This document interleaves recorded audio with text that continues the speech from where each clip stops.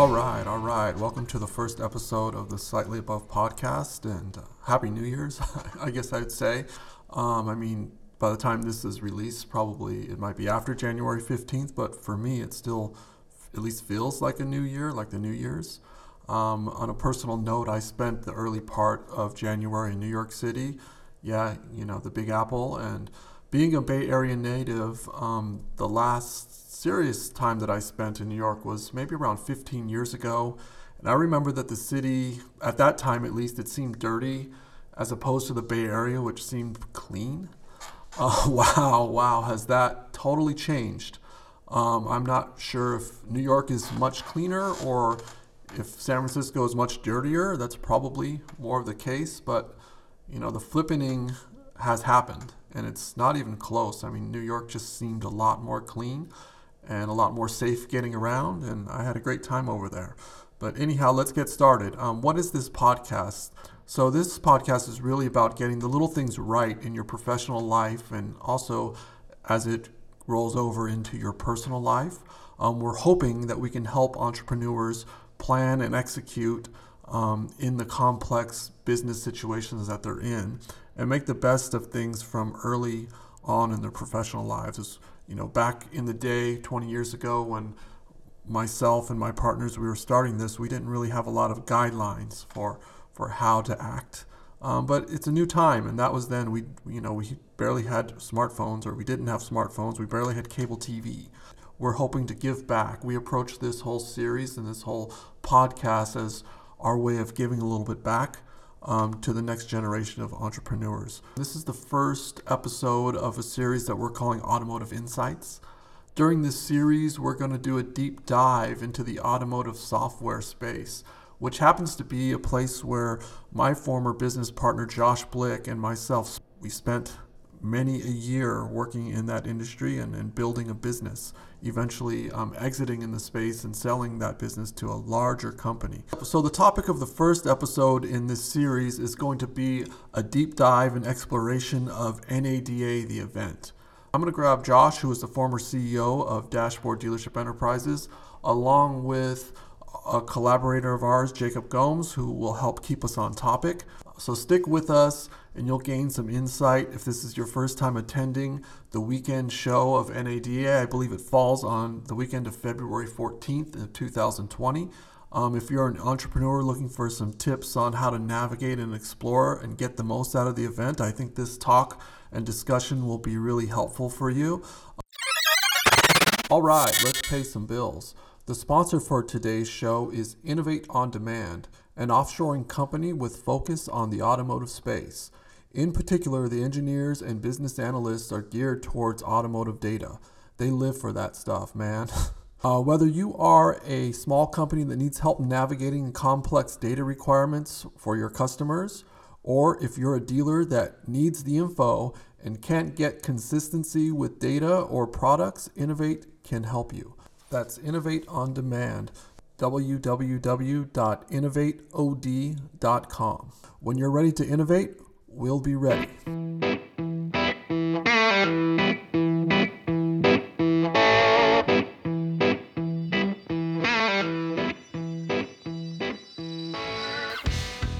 Hello, everybody.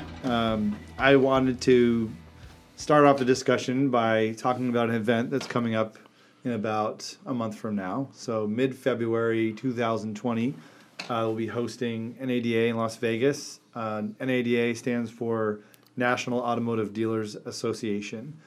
And typically, this is the automotive industry. Dealerships from all over the country are there. About 10,000 dealers will typically show up. That's about 2/3 of all the dealers in the United States are at this one show. A total of about 50,000 people will typically go there, and vendors throughout the automotive software industry will be displaying all of their new technology and their services to the dealers who are walking through a usually large convention hall. It also brings in people from the insurance industry, CPAs, marketing, advertising, all over the spectrum that service the whole dealership industry. It's a very fun show. Usually you'll have political leaders show up, like Hillary Clinton or Mitt Romney or George W. Bush, to do headliner speeches. It's a great place to meet people, network, and for the dealers to figure out what's new and exciting in the automotive industry. It's been around for over 100 years. I believe the very first NADA was in 1918. So it's been around for a long time. And the purpose of it is, you heard National Automotive Dealers Association. It's actually a group of dealers that created a consortium, over 100 years ago, and it's to basically maintain the industry dealership franchise model the way it is, and it's created to sustain that, and they'll have these annual conventions. They started off pretty small, in 1918 all the way through today, but the last 10 to 15 years. It's gotten much bigger. It's gotten corporate, huge sponsors, and it's basically the place to be in the industry. Mm-hmm. And William, if you'd introduce yourself. Yeah, sure. My name is William Page. I've been an entrepreneur and a software producer within the automotive space for about the past 20 years. I've had the fortune of attending about 15 of the last 15 NADA shows. Mm-hmm. So I think that qualifies me with kind of a unique perspective from a small business as how to operate and how NADA works. Mm-hmm. And I'll just say that, kind of on a more humorous note, going back 15 years ago to what NADA was, mm-hmm. It was sort of a guy's culture, if you will, with pool tables and monster trucks and women wearing bikinis on the show floor. A lot of booth girls. Sort of that old kind of business mentality. Yeah. And I think that as technology has gained a foothold mm-hmm. in the automotive space, you've seen a shift to a more savvy dealer operator and dealer owner, mm-hmm. Especially from a tech perspective. And just going forward, it's really become a tech showcase. Mm-hmm. Whereas in the past, it was maybe more about services and some other things. I think it's a huge tech showcase nowadays, and I look forward every year to going. I mean, the original purpose of the show was to solidify the dealer's hold on the monopoly. Yeah. Of the dealership market. Well, I mean, and maybe as part of the what is it all about, it really is a representation of the ecosystem of the automotive industry as a whole, and as you guys have already pointed out, how it's progressed. Where before it was a gentleman's club. It was rich people getting together that owned stuff, and really just sharing their stories. To now, it's become a marketing event. It's become you have a need, you'll find a booth for it there. As part of a dealership in particular. Yeah, and I think that what's really important from a small business perspective is this is the show. Yeah. If you're allocating any marketing budget or you're allocating your resources to bring on business, mm-hmm. you have to be at this show. And this show can really make or break your year depending on how it goes for you. So I would say that no matter what the past of this show was, today you've got to be at NADA and you've got to have your company represented in a small booth or large booth. Yeah. But you've got to spend your money here and you've got to establish your name and reputation. I'm Josh Blick, and I'm the former CEO of Dashboard Dealership Enterprises, a small software firm, and we were involved in dealership reporting and business intelligence. And we ran the company for about 15 years, William and myself. And we eventually sold the company to CDK Global, one of the large DMS players. But during our run of about 15 years, we saw many an NADA, and mm-hmm. our sales years would be based on this show.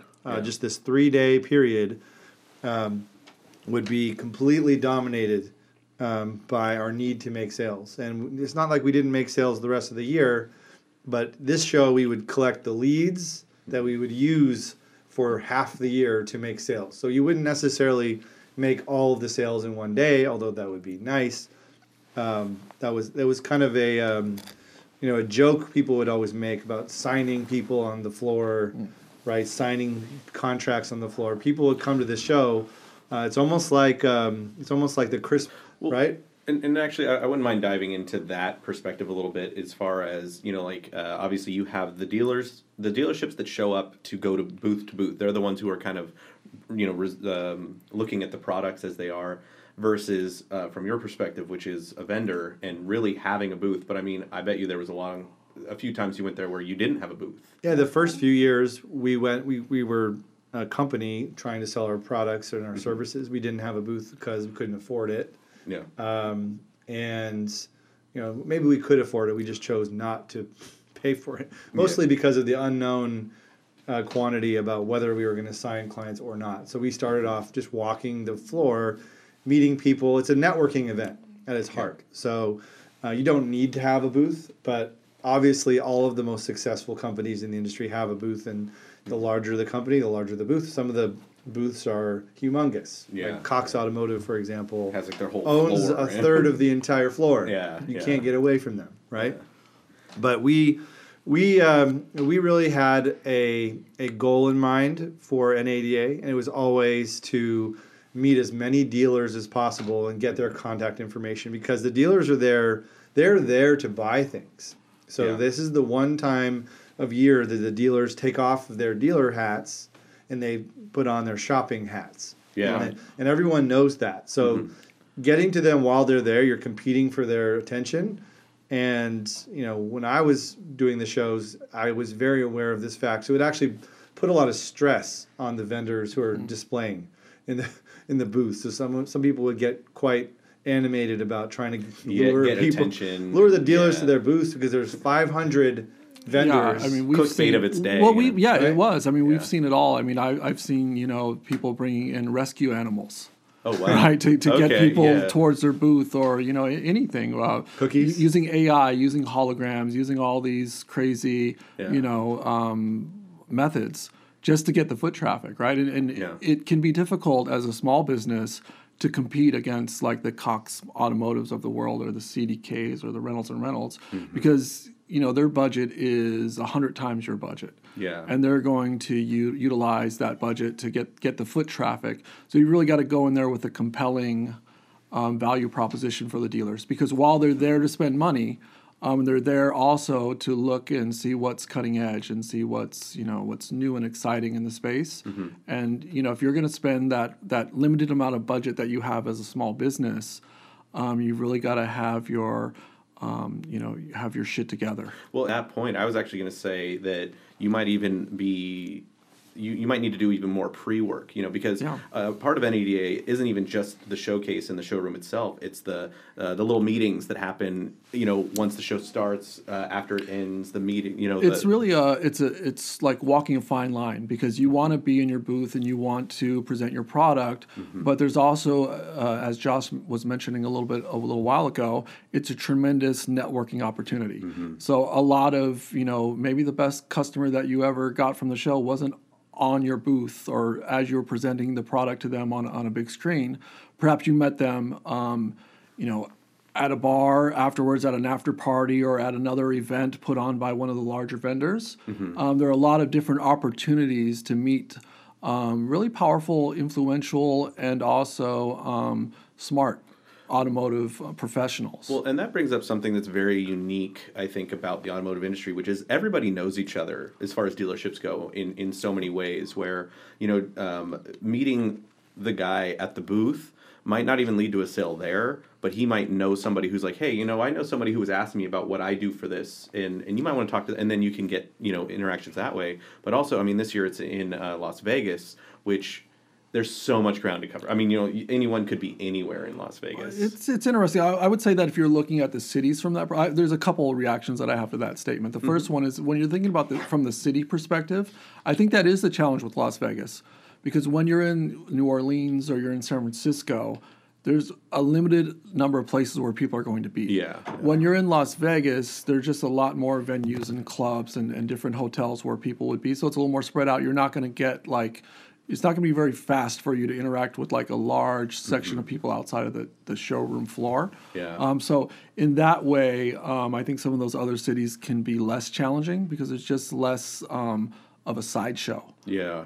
Which There's more is, people in Las Vegas. There Typically, is. it's 25 to 30% more people will Well, just show up, which makes it compelling. Yeah, and before we change what we're going to focus in on, Josh, you have probably done more foot trafficking as far as emails and the pregame than anyone else. What would you say are like some of the biggest successes you saw from doing that versus things that you should just avoid?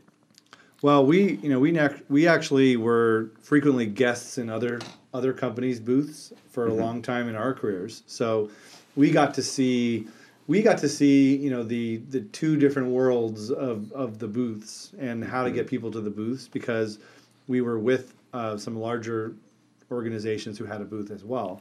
And the interesting thing about NADA is it's kind of its own little society. So you have these giant booths like the CDK Global booth or the Cox Automotive or the NADA booth or one of these larger companies. They're huge, the booths, right? You can walk endlessly in their booth. They have 100, 200 people inside of them. Yeah. They have the thickest carpet. They have coffee. They have drinks. Yeah, They have everything. open bar. You know, some of them. Yeah, And then you go to the outskirts of the convention hall, and there's these tiny little rows of these tiny little booths that are maybe, 5 or 6 feet wide. Yeah, right? a corner in the wall. And these are stacked on top of each other. There are 20 vendors in one tiny little space. Yeah. And these are perhaps the most interesting vendors, like some of the younger up and coming entrepreneurs who haven't obviously allocated their budgets for advertising and the booth display. And so we as a company kind of moved in between these worlds of not having a booth, being in a tiny booth on the outskirts, and then being involved in a larger booth that's more prominently placed. There's also a location in NADA. It has a main thoroughfare, and it's better to be in certain places than others, high traffic areas. And that's, sorry to interrupt, but a thought about that is, it used to be this way. I don't know if it's still this way, but at NADA, there was sort of a pecking order based on how long you've been going to the event versus where you might find yourself like centrally located. Yeah. So in some ways you can get a little bit lucky. Like you may be next to a larger company, so you have a good booth traffic. Yeah. In some ways, you can be unlucky, like when you're early on. This is you're within your first 5 years, where you may be in the corner of the room where no one's actually walking past. They're not just it can be a crapshoot in that way, which makes it difficult. And then my second point was, we were also incredibly fortunate at Dashboard Dealership Enterprises because we were able to partner with a larger firm, actually a services firm. And how did you accomplish that?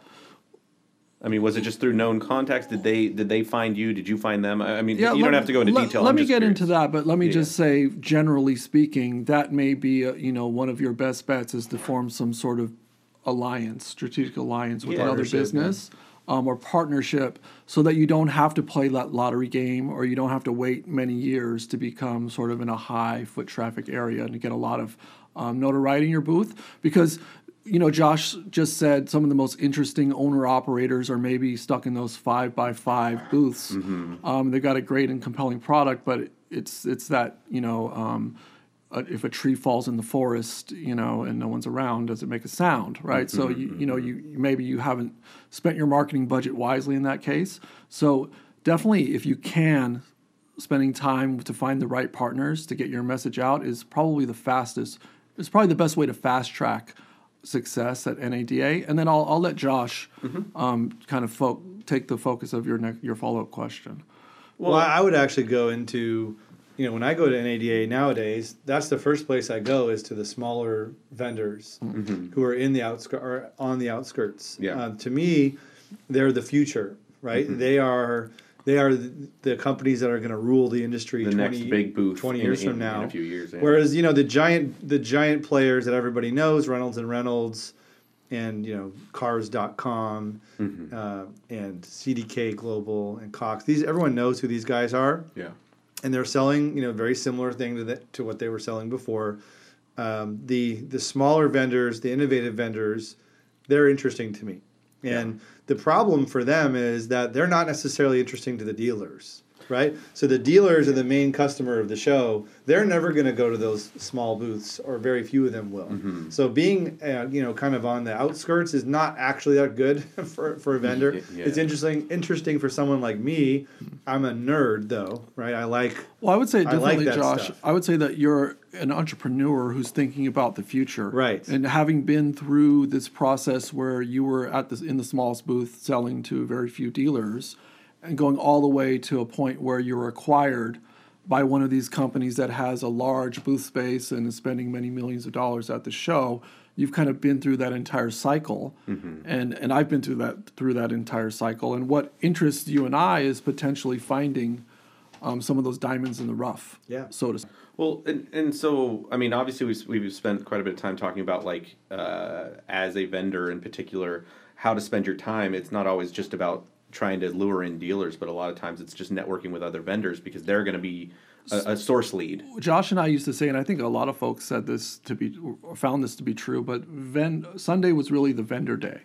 Yeah. So by the time, Friday and back, this is when it's a Thursday, Friday, Saturday, Sunday type of event. I think they're changing the dates this year so that it's a Saturday, Sunday, Monday. So actually Monday would be the vendor day in 2020. But really, a lot of the dealers have kind of flown out, Sunday evening, and you're not going to get a lot of deals from dealers on Sunday. So if you that's the time where you become kind of unchained. Yeah. And you get away from your booth and you start to look for business development opportunities. Yeah, So you're collaboration. Collaboration or someone who has a compelling product that's in a similar space. Josh and I, when we were operating Dashboard, we often found that, those companies who maybe one would consider to be our competitors weren't really ever our competitors because the market was so wide. There's roughly 16,000 dealerships, new cars and trucks, and we had such a small percentage of market penetration that we could operate oftentimes with our competitors without really competing too hard. Yeah. And then we found that in some cases we could come up with other ideas, other ventures with those competitors where we had the sum of our knowledge of the industry and the reach in the industry is really a multiplier. Yeah. So working with some of the other vendors that were maybe not direct competitors but close types of products or similar types of products was something that we found to be fruitful. Yeah. We had sales agreements and we had other things in place where we could leverage some other companies to help get our message and our software out there in a larger way. And it's very efficient to do it. At an ADA, for example, in 2016, that was a year where our company signed a lot of data agreements with other DMS companies. That is, to acquire the data from the software vendors like directly versus through the dealership themselves. Right, Now the you larger DMS companies, we already talked about them, Reynolds, CDK, DealerTrack, Automate, Autosoft, Dominion, Adam, all these different DMS companies. Which, by the way, in a future episode, we'll do a whole breakdown of all the DMS companies. We'll talk about. Yeah, go ahead, Josh. We'll talk about them. And us walking around in this year, I'm referencing 2016, going from DMS company to DMS company, just walking to their booth, signing up for their data program, making a deal on the spot. It's way more efficient and easier than doing it over months at a time after the show. So it's just very efficient to be able to talk directly to both your customers and your partners and your rivals. It's actually a marathon event, the NADA show. So you start off, on a Thursday typically, and you'll go to some parties and introductory networking events. The OEMs, which are the manufacturers of the vehicles, they'll have dealer meetings. There's a lot of preparatory meetings and events that go on right before the show starts, and then there's a 3-day exposition. That's where all the vendors are selling their products in the booths to the dealers who all come in, and that's 3 days.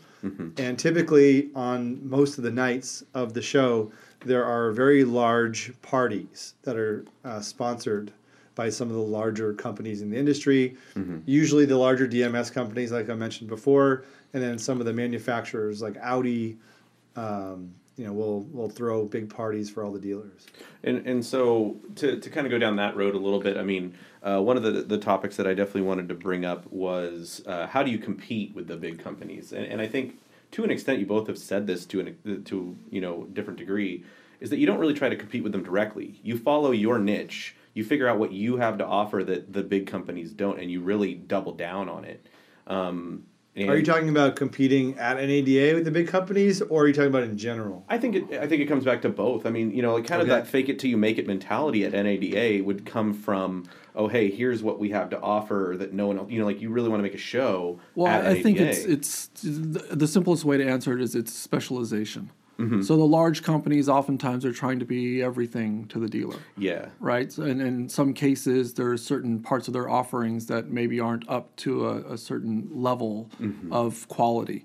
So if you're specialized within a certain area of dealership utility, that's going to really differentiate between those larger companies. So when you think about it in terms of product or in terms of running your business, it's specialization. And I think the same way that when you're speaking to them personally on the showroom floor or at these various events, it's just offering that you're a specialist in a certain area and that you have a better widget for doing what they're doing currently, whether it's with one of these large companies or they're doing it on their own. So here's a question that you guys brought up that I'd like to ask from each of you individually. You mentioned talking to rivals and in kind of conversing with them at NADA and maybe outside of it after this. But can you tell me how a conversation like that goes successful versus didn't go successful, like kind of both, and how you should approach it from should you be welcoming? Should you be very just don't talk to them? You get what I'm getting at. Really, I'll touch on it briefly. I'll just say that it really has to do more with your counterpart than really yourself as far as it being successful or not successful. Okay. In other words, we felt always open-minded, and we always believed that, rather than harvesting and hiding ideas, to just push ideas out there. And if it were the right idea, we would be successful with it no matter what we said or did. However, there are certain, contacts within the space who are just not that way from a mindset perspective, and you're not going to have success. Yeah. And you can pretty quickly ascertain if that's true or false. And if that's true, then the best recommendation is just to move on. Yeah, don't even try. Yeah, just you've worry about yourself. You've reached out, and it's probably not going to happen. And then others, who have identified the same thing, that we can all be very successful in this space, and that potentially together we can become even more successful. Then go ahead and start to talk about sales agreements and ways that your businesses can operate together successfully. Okay. Yeah, ultimately, the people who are displaying their products at NADA are entrepreneurs. Yeah. Not everyone in the booth is an entrepreneur, but That's true. Yeah. the people that created those companies that are sponsoring the booth are entrepreneurs, and it's always good to network with other entrepreneurs, whether or not you're friends with them or bitter rivals. It's always good to at least know who they are and find out more about them. Yeah. And to become the family that people are in the industry. It is a family. It's a small group of. There's only about 400 or 500 of these companies in the industry that are worth a damn, so to speak. Yeah. And you want to know all of them, for good or for bad. It's also really helpful to know what your rivals are doing. Really helpful. And some of your rivals might want to know what you're doing, and that's okay too. Yeah. As long as it doesn't get dirty, which it does sometimes. At these shows. I think if I could direct it a little bit, I think as a follow-up to that, Josh, beyond the rival perspective, you and I went through a unique situation during the acquisition phase. Maybe in the couple of years leading up to the point where Dashboard Dealership was acquired by CDK Global in 2017. But prior to that, we had done a couple NADAs where it seemed like our focus, beyond getting the dealers, which is always a focus there, was sharing our message, sharing our company with possible suitors who are looking to purchase the company. Sure. Want to talk about that a little bit? Yeah, so NADA, we mentioned, is for vendors selling their products to dealers and also networking, but it's also a great place for M&A to take Yeah. place. So, and that is vendors who are going to sell their company to a larger player or an investor equity firm. That's a huge part of what's going on. So the industry is consolidating. Also, dealers are buying other dealers Yeah. at A the lot. show. So there's a lot of Yeah. mergers and acquisitions going on there because the industry, as William said before, is consolidating. There's more corporate money involved. There's more Wall Street money involved. And, the best place to do these types of deals or to create the origins of these deals are at this show. No, it's something that just came to mind in you kind of talking about the murders and the, just the community. Did he say I really haven't murders? seen. It sounded like he said murders. Yeah. Yeah, like you I haven't actually heard of the that winners happening. and losers. How about Okay. that? The winners and losers of any show and The or of any murders and deal. acquisitions. Yeah, mergers. I have heard of a couple of really Mergers. bad deals. I was that- going to say we could have accepted one of the earlier deals that might have been an M&A, like a murders and acquisitions. Sometimes when you're in a rough spot, I can, Yeah. but no, mergers. My No, it's apologies. okay, sorry. The winners and losers of those deals. I really haven't seen a presence of Tesla at NADA. Have you guys seen them at all? Well, that's because NADA is the direct enemy of Tesla. Okay. And they hate them with every fiber of their. So do you think they're just like not invited? They're never invited. So it's for dealers. Yeah. So the Tesla model, we'll get into maybe an entire show devoted to the Tesla model. Right. Yeah. It's a dealerless model. It's a direct to consumer model. Tesla would like to destroy NADA, like obliterate them. Correct. And they know no that. middleman, just straight to you. Yes, and the same thing with. So NADA as an organization, they were created to combat people like Tesla or groups like Tesla. That is their original stated purpose. It's not actually to have a bunch of people show up in a room and sell software products and other services to each other to feed the dealer network, although that's helpful. Yeah. The original purpose of NADA was to create a legislative lobbying group Yeah. of powerful owners, the dealers, Yeah. to stop things that are going to threaten Their business. their entire way of life. So the biggest threat to a dealer isn't Tesla. It's actually the manufacturers Going direct. selling direct, which has Yeah. happened about 4 or 5 times. And it's always failed because the dealers do a better job in financing and handling a trade-in. They do, service to service the vehicle, sell parts, and create a sense of, a customer in the community. Yeah. The manufacturers can't do that, or they haven't Yeah. been able to do all that. And maybe you can say that they could, but servicing the vehicle and representing the customer with warranties Yeah. and being able to provide value in the sales experience, right? And obviously the financing and taking a trade-in, because Yeah. everyone's got a trade-in.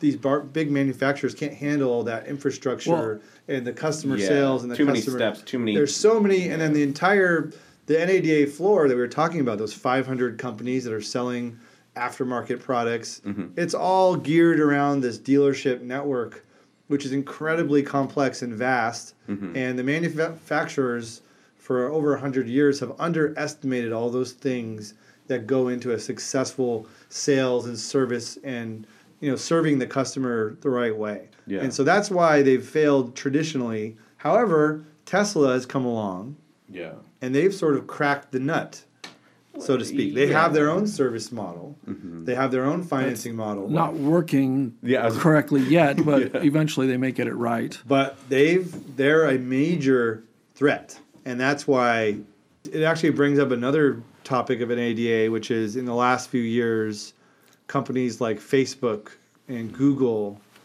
and Amazon are now coming to NADA, whereas previously it was definitely, you saw Microsoft do a partnership with a small DMS company Yeah. and create a database product. That would be, that'd be there once in a while. But generally speaking, Silicon Valley was not present Yeah. in NADA in the floor, and that's completely changing. Yeah. So You're going to see more Silicon Valley money flowing into the show, and you're going to see these companies have a booth at some point. They don't have a booth yet, right?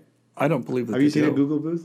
I have not. The only thing I've ever seen as far as that goes is I stopped by a couple booths that were powered by them. So Okay. like it was like a Right. product of theirs that they were presenting, but not them as a whole. Well, I think Does that make sense? I think so, and I think it also leads me down a pathway which is, we touched on Tesla a little bit. We touched on Silicon Valley and maybe even like Amazon and this direct consumer model. Yeah. Where is this going? In 5 years from now, how different is NADA going to be? Yeah. And maybe some predictions. Maybe Josh, if you had some predictions for us over the next 5 years, where are we headed?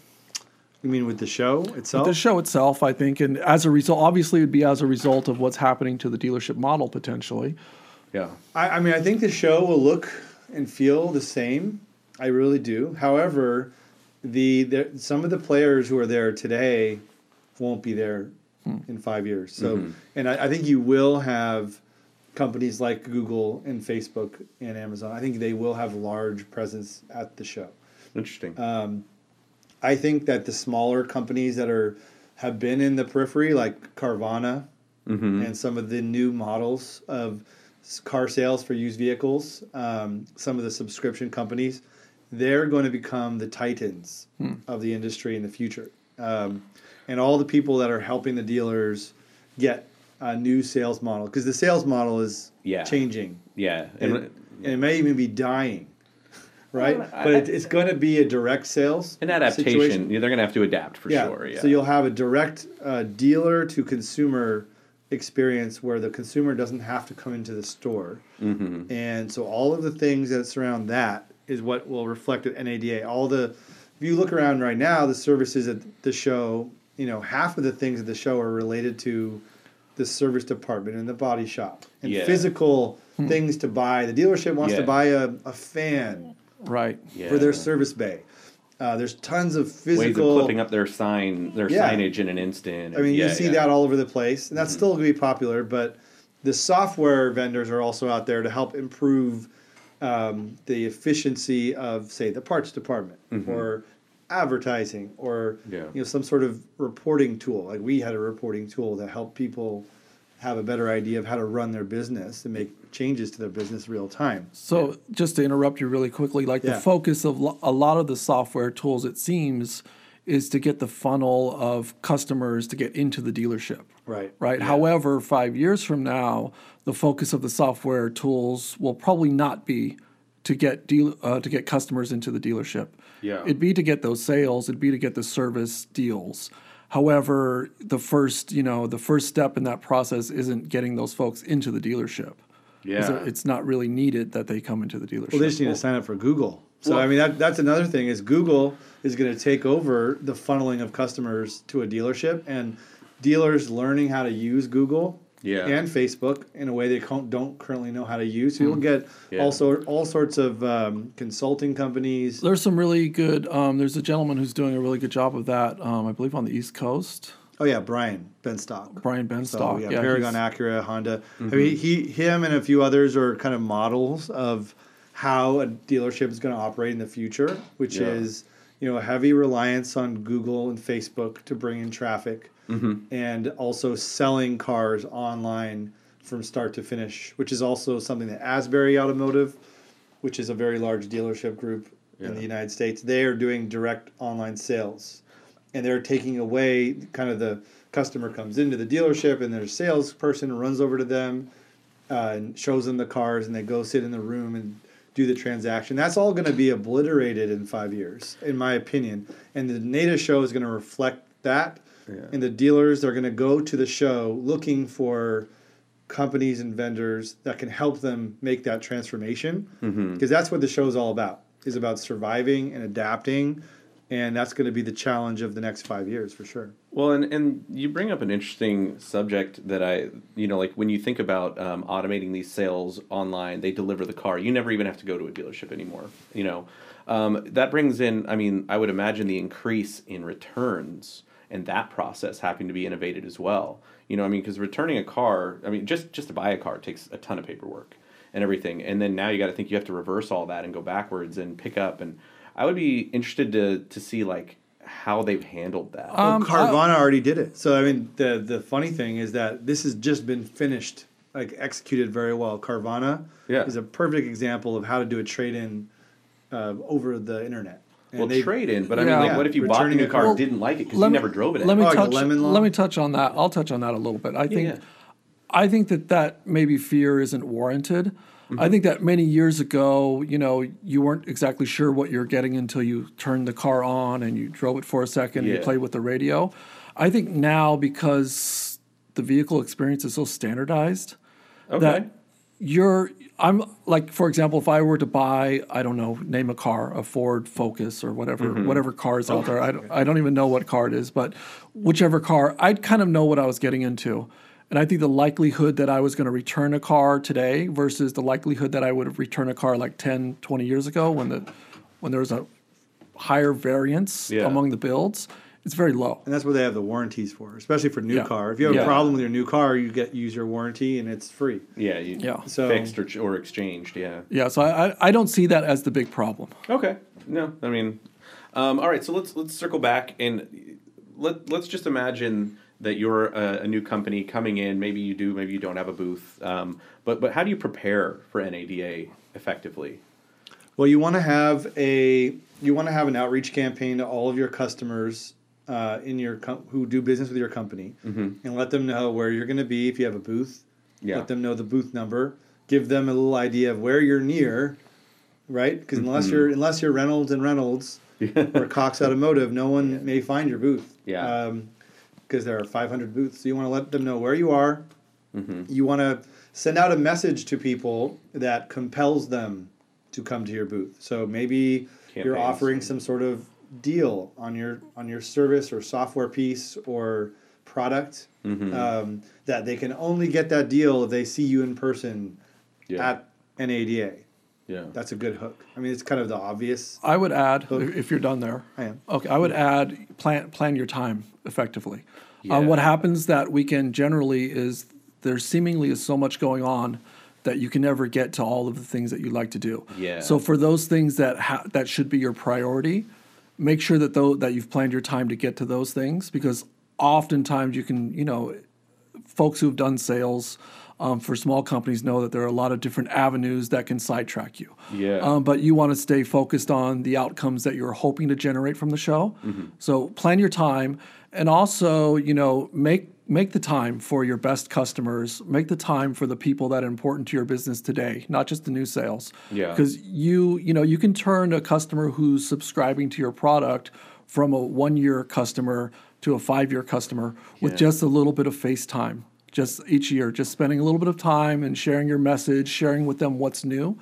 And that's one thing that I, as a small business, that I can't, state as important enough. Yeah. But that's to spend time with your biggest fans, because that's going to really strengthen your relationship and make it, a much longer engagement. No, and I think this is NADA is a great place to meet with those people, because they're going to give you your next idea or your next fix. Because they're using your product openly, and so they're going to say, "Oh, I really wish." I have a lot to say about that, because Yeah. a lot of my time during the 15 years with Dashboard Dealership Enterprises and going to these NADA events, I was responsible for creating the product.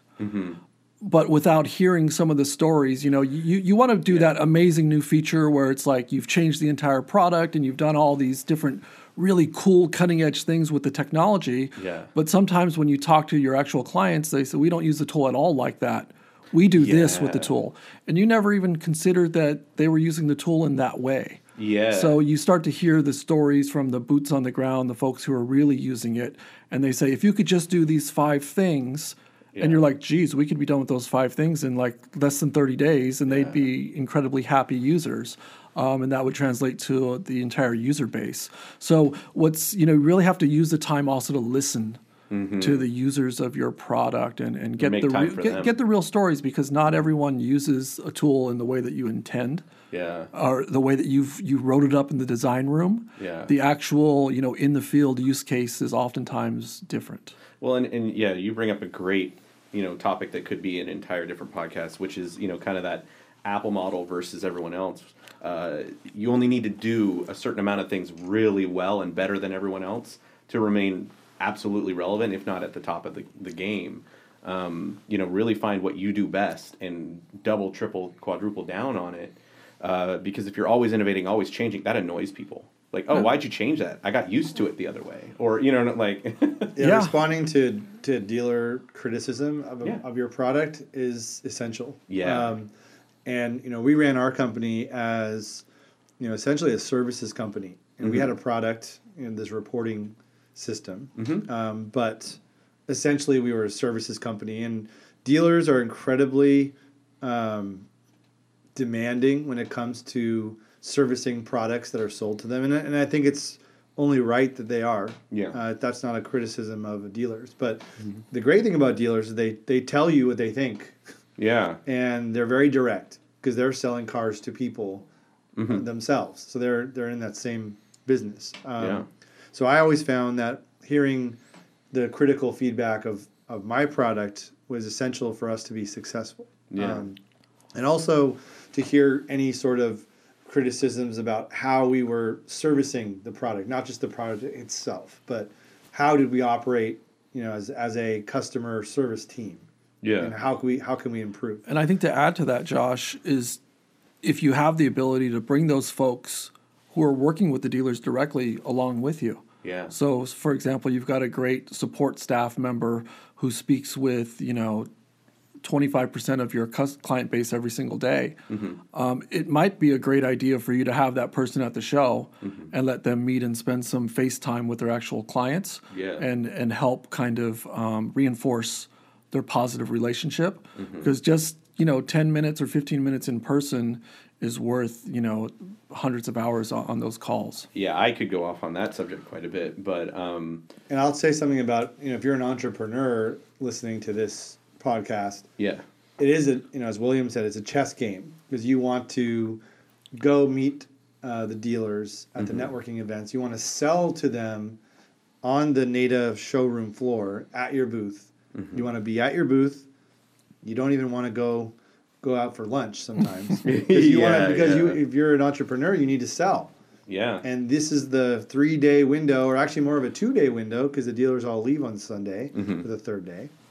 So you need to have maximum time in your booth for those 2 main days of the show, selling, because that's the lifeblood of your company, is selling your product. Yeah. But you also need to go talk to some of the vendors and do networking with them, because some of the most important things for your company could be a non-dealer related conversation. Yeah. So you have to constantly shift in your brain between what you're doing. Yeah. Well, and I think to that point, and William's point, you need to bring a team where you can kind of focus what your goals or what each person's goal, because as a single person doing that, I mean, I would argue after day one of the event, and it's your first time there, sit back and assess what you've done and what you got done in day one and what's actually achievable for day 2 and or 3, and reassess your list, William. Like you were saying, you want to go in with a priority list, but that might change when you're there. Sure. And some more practical advice on that same topic is,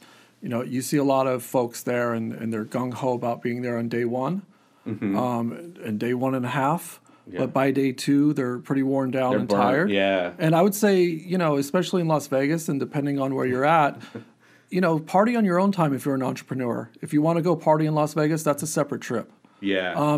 And you go to the networking events, but it doesn't mean to stay up until 3 a.m. when you've got to be up at 7 a.m. the next day. Yeah. You want to be your best, for that time on the showroom floor. And that's really the sign of a mature kind of business leader, is to be at your best and not to kind of, you see some of the entrepreneurs or some other folks in the industry and they're at their best at 12 o'clock at night. Yeah. At the club or at the party. And where was this guy when I was at the event? Sure, sure. Now he's the life of the party. So I would say as you're prioritizing and planning out your event, definitely focus on the important part of the reasons why you're there. And sometimes, you're saying have a team, but sometimes you don't have a team. So that's true. When we started out, we were the team. Yeah. So, that's why you have to plan. If you have a team, then plan the team's moves. If you're all by yourself or you have a small group of people, it gets more challenging, which is Yeah. why you have to become a curator of your time. Yeah. And you have to look at your watch, and you have to make choices. So it's very important to plan it all out. So then let's say the events happened. You've done the work that you could and everything.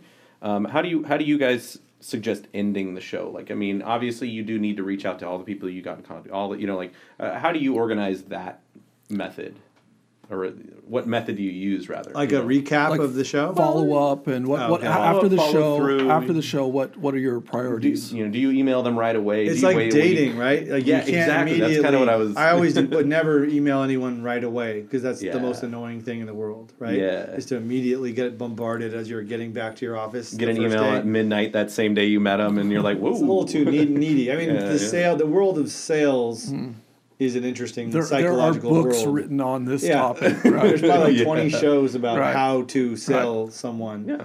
Especially a product like ours, which was a fairly complex software product that would go into a dealer group and it would be implemented. Nice over- to have, but not needed, not essential. Right. Yeah. Which makes the selling process a little bit more difficult, and it also means that you might have to be a little bit more nuanced about the way that you approach that sale. Yeah. Because if you've got a high value proposition and a must-have product, then go after it as hard as you possibly can. When you've got a product that's more of a nice-to-have, prestige, boutique type product, I think that your selling style has to fit that product. Yeah. Or a product, in my opinion, our product was always a need to have, although it can be categorized as nice to have. It just the dealers didn't know it. Oh yeah. No. Right.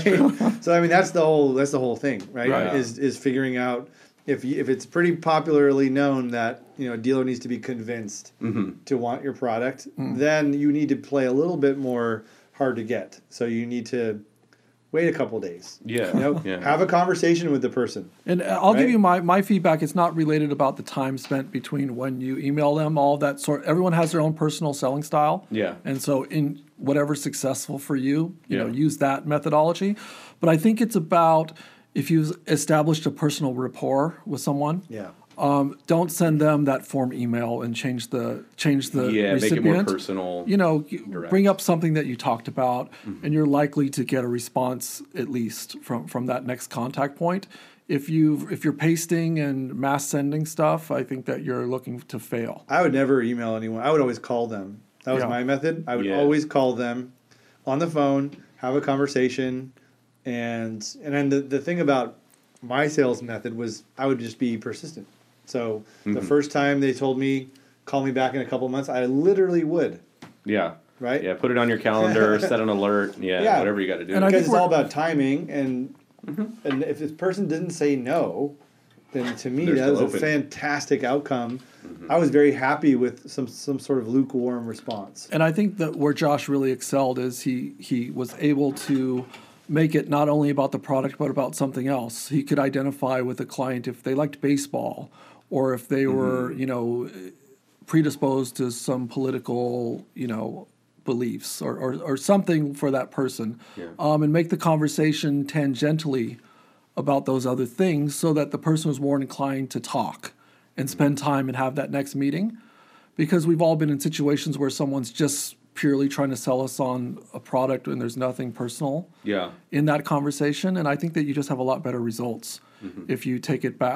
Ultimately, we're in software business, but it's still about the people. Yeah. And Yeah. you want to do business with someone that you enjoy spending time with. So I think in that way, if you're doing it well at NADA, you're getting into the personal side with people and talking about things organically, not just about pure business. And when you follow up and when you continue the conversation, you should also include that. Okay.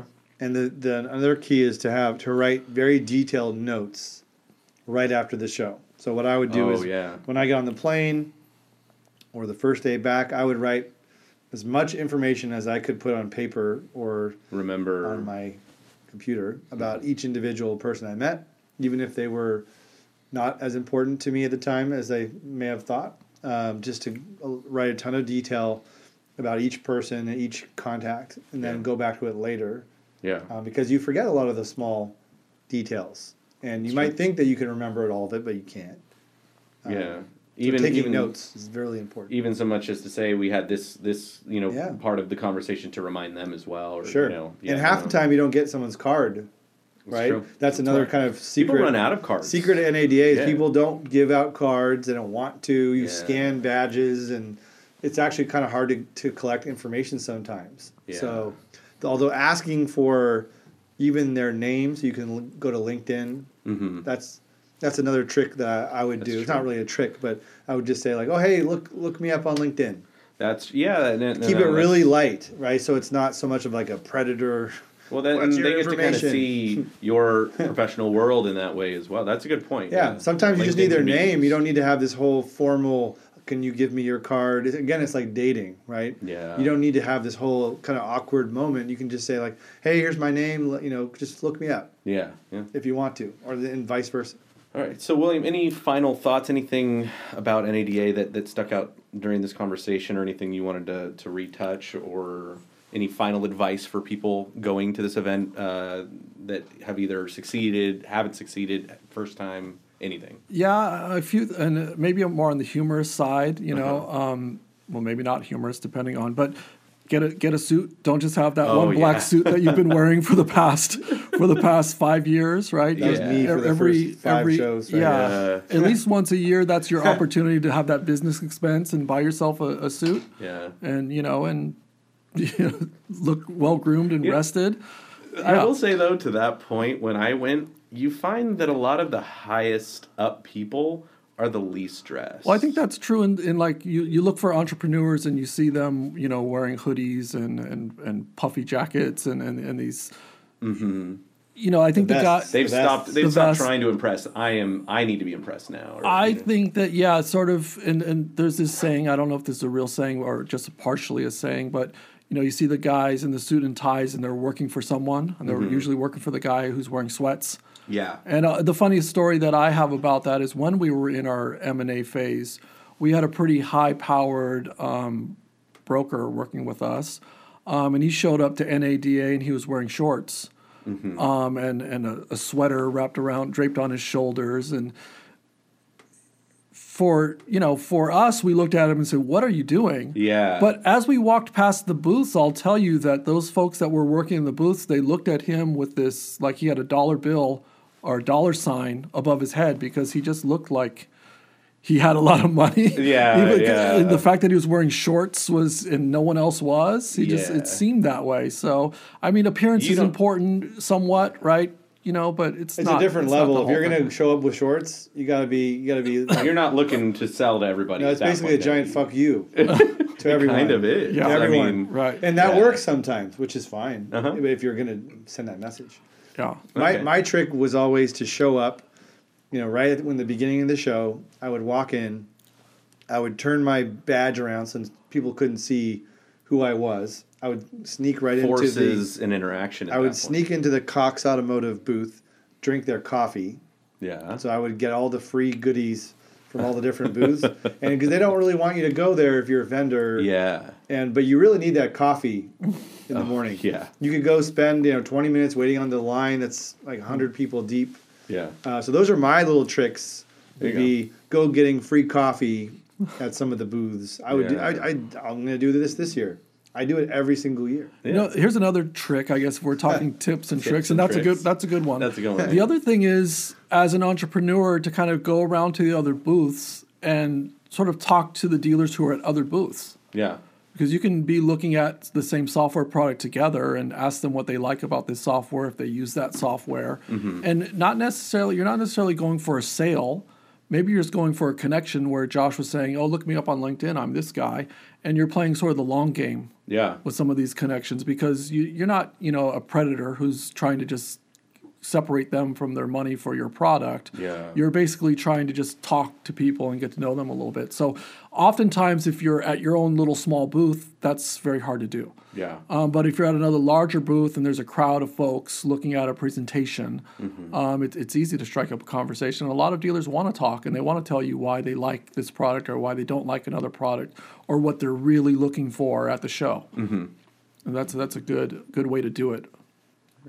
Anything else? I think we've we've talked a done lot about in- the show. Yeah. Well, I'm looking forward. What are the dates? What are the exact dates this year? I believe it's February 14th to the 17th. Those are the show dates. And it's in Las Vegas? Las Vegas. And okay. Excellent. All right. Yes. Well, thank you All very right, much, guys. Hopefully, It's we been- see some of you folks there. And Yeah. my name is William Page. I will not have a booth there, but I will be walking the floor just to have a look at the outskirts and see what's new and exciting. Yeah. Josh? I'm Josh Blick, and I will be walking the floor. It's always been my dream to actually have a booth that is empty. William and I have always talked about this. This is Just an empty booth. This is just kind of a silly NADA dream. But Yeah. just having a booth that has nothing in it, just like one guy in a chair and a desk. yeah, just No signage. Spark up a conversation. See No what's signage. Just completely mysterious. Yeah. I think that's almost like wearing shorts. It's the same thing. Oh man, Maybe I'm we above could, it all. We you give know? give the dealers money instead Right. of give back. Just give money to Yeah. dealers, right? I'm sure they would love it. Oh man. Well, there actually is there's a recreational symposium where the dealers go and get massages and Yeah. care packages, and there's a whole part of the NADA experience. Yeah. I've If seen you're that. bringing your wife or girlfriend or significant other, it's not just this, gearhead 3-day grind. You can also have some fun there. And there's- things to do that aren't work related. There's also a large thing that we left out, which is the dealer academy and all Right. the learning events for That's the dealers. true. Yeah, they do So, all the different. I think we gave you a really good perspective from a vendor, what we're seeing at the shows. Mm-hmm. But from a dealer, there's a whole, whole other half of this is that there are training events and seminars and things to help them operate their business. Yeah. That they're going into. Yeah, the spokespeople. There's a bunch of those types of things going on. The manufacturer meetings, because usually if you're, say, a Nissan dealer or a Ford dealer, a major component of the show is to go talk to Ford. Yeah. See what's coming up in the next year. Are they going to have you change some part of your dealership, the Mm-hmm. marketing, or the way that your shop looks? Yeah. So that's a huge component for them. Isn't just to go buy products, to also hear updates about compliance and industry updates. Like, hey, are we going to allow Tesla to sell in North Carolina? Right? Like, there's all these different legislative battles that go on in Washington D.C., which they want to hear about because it very much affects their business. And they also hear about things going on in the trade. NAFTA, for example, is a huge topic for dealers every year because some of that will affect whether or not they can sell their products at a certain price. Mm-hmm. So, Good. yeah. And I think that's a wrap. I think, Yeah, I think it's a that wrap. we're looking forward to any questions or comments that you guys have for us about this. We'll definitely respond. And looking forward for anyone, to reach out to us with any further questions. Yeah. All right. Well, thanks, guys. It's been fun, and we will talk to you next time. Yep, thank you. All right, everybody, that's a wrap. Finally, you made it. I hope you didn't throw your phone in any bin at any point during the podcast. And if you made it this far, thank you so much for listening. If you're attending the NADA event this year and you'd like to talk to us more, you can contact either Josh or I on LinkedIn. We're always responding, and we love to communicate very quickly on LinkedIn. Or reach out to us in our emails, which will be posted in the show notes below. Thank you so much, and stay tuned for our next podcast and deep dive in our Automotive Insights series. Cheers, everyone, and thank you again.